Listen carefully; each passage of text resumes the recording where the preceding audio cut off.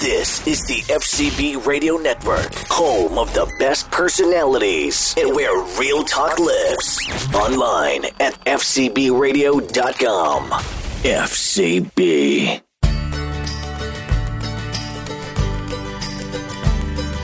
They freed us all from tyranny, risked everything for liberty, and they fought so we would be America, land of the free. Welcome back to the Growing Patriot Podcast. I'm your host, Amelia Hamilton. Thanksgiving is coming up in a few days, so we're going to skip ahead just a little bit in our timeline to 1789. On October 3rd of that year, the new President George Washington issued a proclamation making Thursday, November 26th, a National Day of Thanks. Here's what that proclamation said. By the President of the United States of America, a proclamation. Whereas it is the duty of all nations to acknowledge the providence of Almighty God, to obey His will, to be grateful for His benefits, and humbly to implore His protection and favor, and whereas both houses of Congress have, by their joint committee, requested me to recommend to the people of the United States a day of public thanksgiving and prayer to be observed by acknowledging with grateful hearts the many signal favors of Almighty God, especially by affording them an opportunity peaceably to establish a form of government for their safety and happiness.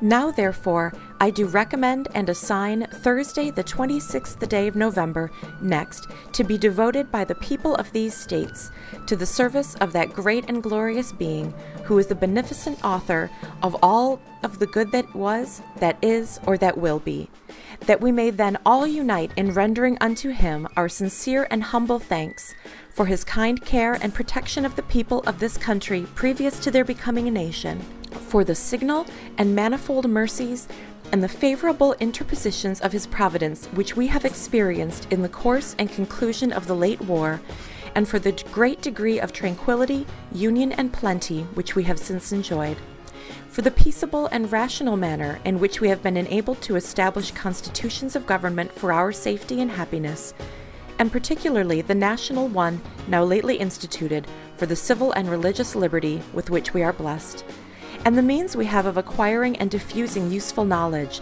and in general for all the great and various favors which He hath been pleased to confer upon us. And also that we may then unite in most humbly offering our prayers and supplications to the great Lord and Ruler of nations, and beseech Him to pardon our national and other transgressions, to enable us all, whether in public or private stations, to perform our several and relative duties properly and punctually, to render our national government a blessing to all the people by constantly being a government of wise, just, and constitutional laws, discreetly and faithfully executed and obeyed, to protect and guide all sovereigns and nations, especially such as have shown kindness unto us, and to bless them with good government, peace, and concord, to promote the knowledge and practice of true religion and virtue, and the increase of science among them and us, and generally to grant unto all mankind such a degree of temporal prosperity as He alone knows to be best. Given under my hand at the city of New York, the 3rd day of October, in the year of our Lord, 1789, George Washington.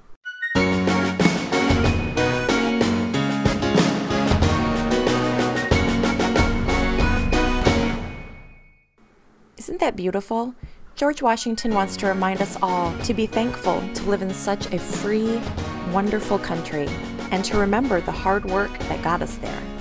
I'll have more about George Washington's Thanksgiving Proclamation and early colonial Thanksgivings at our website, growingpatriots.com. Remember also to stop by Instagram, Facebook, and Twitter at Growing Patriots on all three. And we will be back to talking about the American Revolution next time. Until then, happy Thanksgiving.